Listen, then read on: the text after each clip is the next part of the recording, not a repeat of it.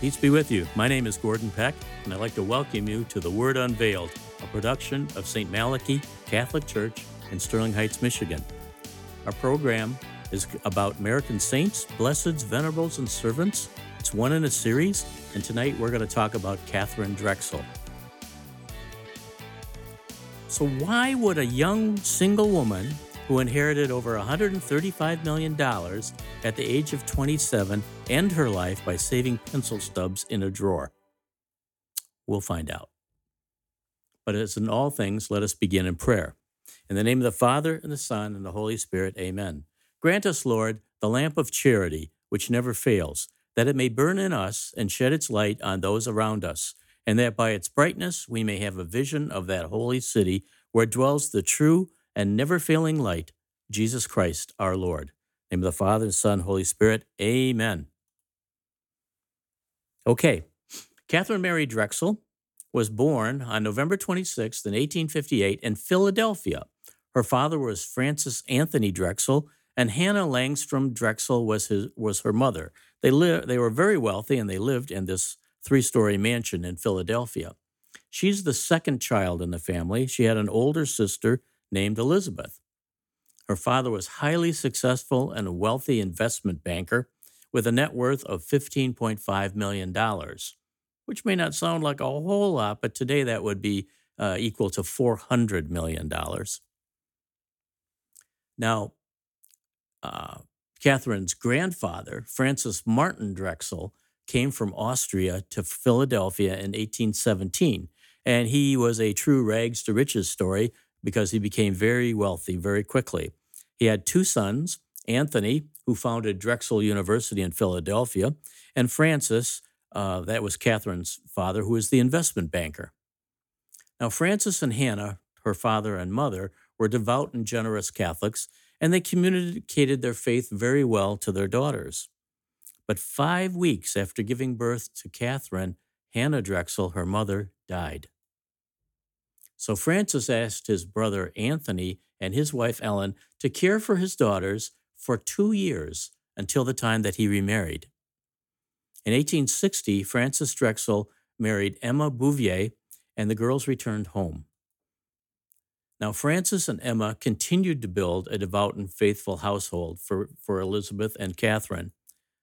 And young Katharine would often find her father in prayer in the private chapel in their home when he came home from work. That's my kind of investment banker. He has a private chapel in his house. Now, Emma, her stepmother, opened the house 3 times each week to anyone that was in need. And they frequently had large crowds of unemployed, crippled, or persons otherwise in need come to them for help. Francis and Emma taught their daughters that great wealth brought great obligations. The wealth was not theirs, but rather something that had been given to them in trust by God for use in helping others. And the Drexels distributed food, clothing, and rent assistance. When widows or single women were too proud to come to the Drexels for assistance, the family quietly sought them out. Emma Drexel explained to her daughters that kindness may be unkind if it leaves a sting behind. Katharine took this to heart. So Elizabeth and Katharine were joined by a new sister, Louise, in 1863. And the girls were taught at home by private tutors. They studied literature, music, rhetoric, or public speaking, and grammar. But their father thought that they should study geography. And he thought the best way to do that was to actually go places and visit them. So he encouraged them to travel extensively, and he is particularly fond of taking them out to the American West, which in the year 1870 was still quite strange, wild, and exciting. In fact, the Battle of Bull Run happens in 1876, so it's still the Wild West. But they traveled and they saw the world. And when Katharine was still quite young, she began to ponder the manner in which she might continue to help the poor and disadvantaged as she became a woman. So her parents' charity had a great effect upon her. And then she began to ponder the life as a religious sister. Father James O'Connor, a Philadelphia priest and a longtime family friend, offered spiritual direction for all of the Drexel girls. And after Father O'Connor was appointed Vicar Apostolic of Nebraska, which took him far away, Catherine wrote to him about her desire to join a contemplative order, and Bishop O'Connor suggested, wait a while longer, wait and pray. Catherine was still quite young. Catherine was introduced to Philadelphia high society as a debutante in 1878. Now, this should have been a particularly exciting time for her, but her reaction was one of boredom and quiet contemplation. High society is not her goal. Her stepmother was also desperately ill at this time with breast cancer and had struggled with the illness for 2 years, and she would die in the following year. But Catherine, now aged 21, contemplated that even great wealth could not stave off illness and disease, so there must be more to life than debutante balls. Catherine kept up her correspondence with Father O'Connor in far off Nebraska. She asked him about the native peoples of the Great Plains and told him about a book she had read. It was written by Helen Hunt Jackson, and it was called A Century of Dishonor. It was one of the first books to look at how the indigenous peoples of North America how their lives had been so disrupted and destroyed by the coming of Europeans. And she continued to consider religious life, and so she continued to write to Father O'Connor about that. In 1885, her father Francis died, leaving the three girls as orphans and heiresses. Their father left 10% of his fortune to charities, and he split the rest 3 ways between his daughters. They had to live off the interest and could not spend the principal, which resulted in an income of $1,000 per day. So they were pretty well off. Catherine and her sisters were unsure of their next moves. Catherine began to look for ways to help others with the inheritance that she was receiving. And then Bishop Martin Marty, who was the bishop of the Dakota Territory, and Father Joseph Stephen visited Catherine and told her about their mission schools among indigenous people. Catherine was very interested, and she would begin to contribute to building mission schools and helping with existing missions all through the West. Then Catherine decided to go out west to see these missions, and she made a large donation to fund some of their work. But she was still indecisive about her next stage in life.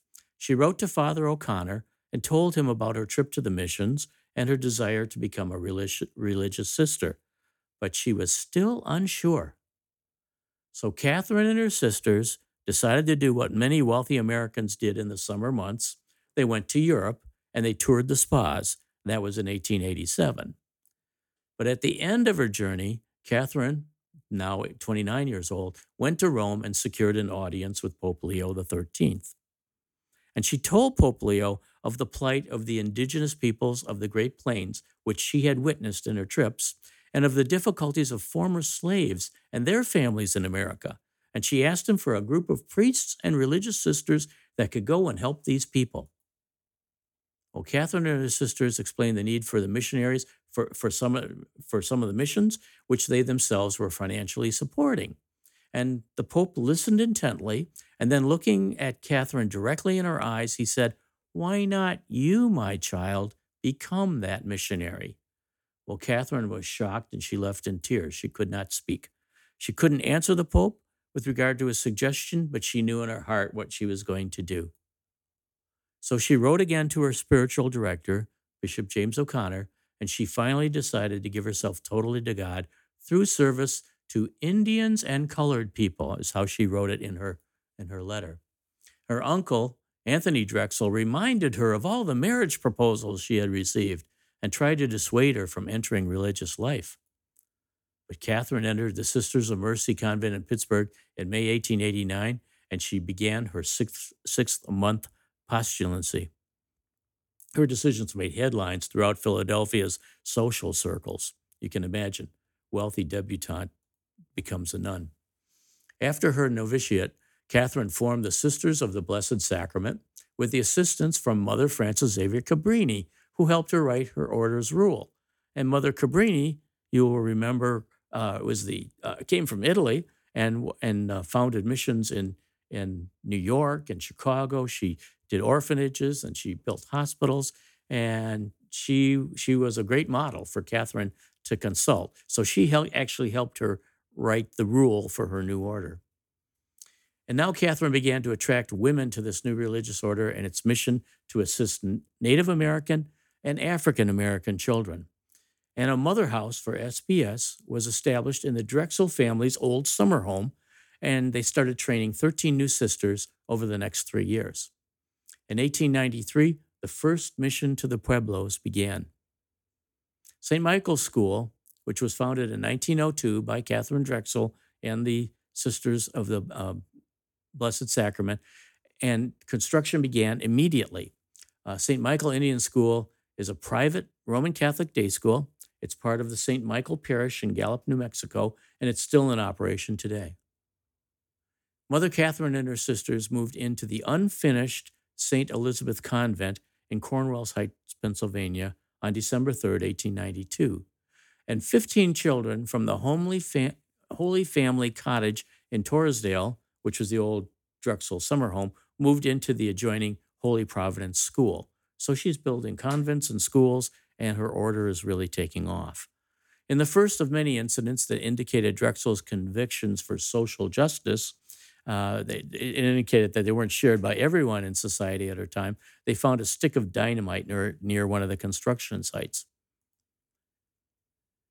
St. Benedict the Moore School in Florida began as part of a Catholic mission in 1871, and it was formed to help the families of newly freed slaves. Slavery had just ended in 1863, but the war hadn't ended until 1865. So this is only 6 years later. Katharine Drexel donated $7,500 for the construction of this building, which you see in the photograph, in 1898. And then the school was constructed of brick, and it's one of the first schools for Black students in Florida. The students were instructed by nuns from a local convent of the Sisters of St. Joseph, and there were between 90 and 100 students enrolled every year in this school for many, many years. Another project was St. Joseph Indian Normal School in Rensselaer, Indiana. This was established in 1888. This is even before she took vows. But it was established with funds that she had advanced to them. And it was established as the Catholic Indian Missions to serve that area. It was a boarding school, and it accommodated 60 children, all boys. And the school building is now still in use. It is called Drexel Hall, and it's part of St. Joseph's College campus in Rensselaer, Indiana. In 1895, Mother Catherine persuaded the Cincinnati Franciscan friars to begin a mission among the Navajo. Financially supported by Mother Catherine, they opened St. Michael's Mission School. And Mother Catherine Drexel stretched the Cincinnati friars apostolically, since most of them had previously worked in predominantly German American parishes, and now they're working with Native Americans. After the Civil War, the Belmead Plantation in Virginia was abandoned and deserted. Property was purchased in 1895 by Katharine Drexel and repaired and reopened as the St. Francis de Sales School, dedicated to the education of Black and Native American girls. Between its establishment in 1896 and its closure in 1970, over 5,000 young women were educated at St. Francis de Sales. And in 1899, she opened a second school on the grounds, which she called the St. Emma Military Academy for Boys. It was named after Catherine's stepmother. I guess she made her a saint. And it was opened on the property owned by Edward Morrell and his wife Louise. This is Catherine's half-sister. And together the schools are credited with educating over 15,000 Black students. Now, you can't see it in this photograph on the screen, but you can't see it very well. But there are children all along the edge of the building. There must be 3 or 4 dozen children there. And they are all part of the African American students that came to this school, which was located in Virginia. So Katharine Drexel and her sisters established 145 missions, 50 schools for African Americans, 12 schools for Native Americans, and Xavier University of Louisiana, which is the only historically Black Catholic university in the United States. Here's a listing of all the foundations that she helped to establish: St. Benedict the Moore School in Florida, Blessed Sacrament Catholic School in Beaumont, Texas, Sacred Heart Catholic School in Port Arthur, Texas, St. Joseph Indian Normal School, now called Drexel Hall in Indiana, St. Michael Indian School in Arizona, St. Mark's School, which was the first School in New York City for African American Children, St. Emma's Industrial and Agricultural Institute, St. Francis de Sales School for Girls, and St. Peter Claver Catholic School in Macon, Georgia, in 1913 with the help of Bishop Benjamin Kiley and Father Ignatius Lisner, and then also Xavier University of Louisiana. Now, in 1915, Katharine Drexel founded Xavier High School and boarding school in New Orleans. It was the first boarding school for young Black students in the region. But because of racial animosity in the area, it was described before it opened as only a Catholic school.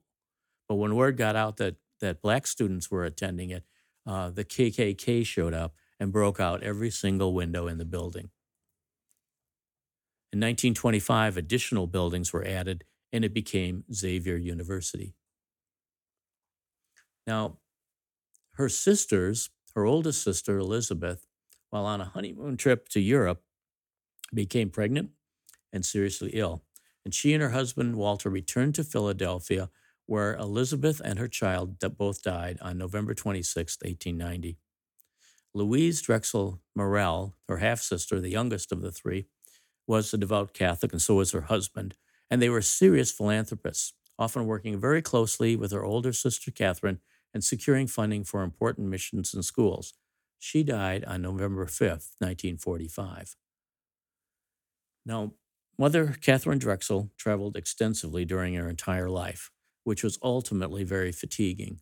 And in 1935, she suffered a severe heart attack while traveling and was forced to return to the mother house and withdraw from her busy schedule. She continued to fund projects, however, and work in administrative tasks and in prayers for her sisters and all those who served the mission schools for the next 20 years. When she died, they found in her drawer all the little tiny pencil stubs that she had saved. Rather than spend money on new pencils, she saved it for the missions, and she worked with the very last bit of every pencil. On March 3rd, 1955, she died at the age of 96. What's her legacy? Well, the Louisiana Department of Education officially recognized Xavier University as a four-year college on March 19th, 1928. That was before her death, with first degrees awarded 2 years later, and a College of Pharmacy was added in 1927. Recognizing the university's need for a separate identity and room to expand, Drexel bought a tract of undeveloped land for a campus on the corner of Palmetto and Pine Streets in 1929. To avoid blockage of the deal by racial separatists, Drexel again purchased the property through an agent. But there was more racial tension surrounding Drexel University. There was a time in the 1960s when there was a group called the Freedom Riders who rode buses into racially segregated cities and enacted peaceful demonstrations, but they received violent reactions in some cases. In May of 1961, a group of Freedom Riders arrived in New Orleans, and aware of the fire bombings and attacks that had happened against other Freedom Riders, the local hotels refused them accommodations. So Norman C. Francis, who was the university's dean of men, he secretly arranged for the group to stay several days in a dormitory on campus at Xavier University.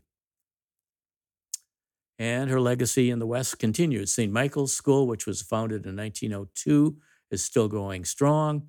Over 97% of the student body are members of the Navajo Nation.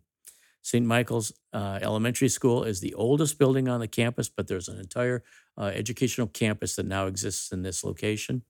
And the high school was constructed in 1946 and hosts all of the secondary grades.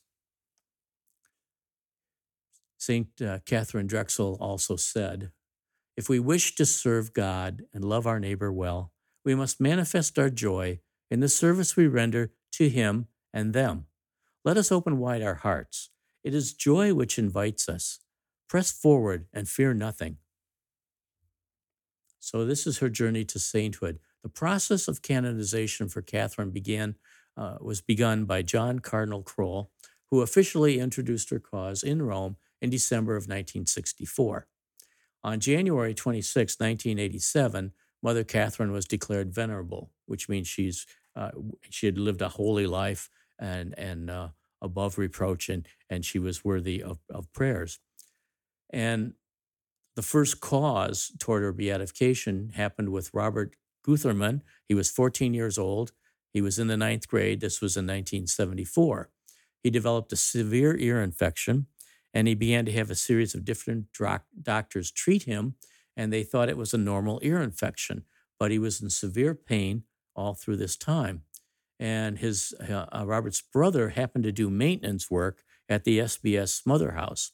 So he told the sisters about his brother's deafness, and they prayed to Mother Catherine for her intercession. A few days later, the doctors told Robert that several of the bones in his right ear had been destroyed by the infection and that he would never hear out of that ear again. A few days later, however, Robert told his mother that he could hear out of both of his ears, and the doctors examined him and confirmed this was true. And this miracle was confirmed, and Mother Catherine was beatified on November 20th, 1988, by Pope John Paul II. And here we see Pope John Paul II and Robert Guthorman together in Rome in 1988. Now, the second miracle occurred when the doctors first diagnosed 1-year-old Amy Wall with incurable nerve deafness. Her parents prayed that their baby might someday learn sign language. But Amy's 7-year-old brother, Jack, believed in miracles. A child believes in miracles. He wanted to help his sister Amy to hear, and he demanded they pray for a cure. So the family prayed to Mother Katharine Drexel, who devoted her life to the poor. And months later, Amy was not only hearing, but speaking.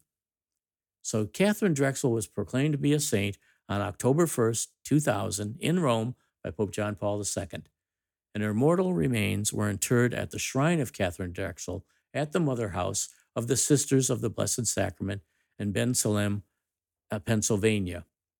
And this is some photographs of that Mother House, and you see stained glass windows commemorating the work of Mother Catherine. And you see her in this statue where she's holding a little African American child, and there's a Native American girl at her side. And it was a really beautiful building, but it doesn't exist anymore. When Catherine's father died, his will stipulated that his daughters would inherit his fortune directly, that they would not inherit it directly, rather, but that it would be paid from an endowment during their lifetimes. Remember, they got $1,000 a day paid out to them. Well, he further stipulated that this fund would be inherited by their heirs, or in the case of no heirs, be paid out to charities he identified. Well, none of his daughters, his 3 daughters, had heirs that outlived them, so the money ended. And Catherine did not create an endowment fund for the various missions and charities that she funded in her lifetime. If there was anything she didn't do right, that was probably it. Consequently, the Sisters of the Blessed Sacrament no longer had the source of funding that they relied upon for all their various missions. So their missions were gradually replaced, and their numbers, which had been over 500 or more, declined to 100, with 50% of the sisters being retired or infirmed. And ultimately, they had to sell the Mother House. And St. Katharine Drexel's remains were then transferred to the Cathedral Basilica Church of St. Peter and Paul in Philadelphia, and that occurred in 2018. And this was the same church that Catherine and her family had attended Mass at when she was a little girl. And a solemn celebration for the tomb's installation was held in November of that year, and it was led by Archbishop Charles Chaput, a very holy man, and her tomb has been declared an archdiocesan shrine. St. Katharine Drexel, pray for us. Let us end in prayer. In the name of the Father, the Son, Holy Spirit, amen. Our Father, who art in heaven, hallowed be thy name. Thy kingdom come, thy will be done, on earth as it is in heaven. Give us this day our daily bread, and forgive us our trespasses, as we forgive those who trespass against us. And lead us not into temptation, but deliver us from evil. In the name of the Father, and the Son, and the Holy Spirit, amen. Peace be with you. Thanks for listening.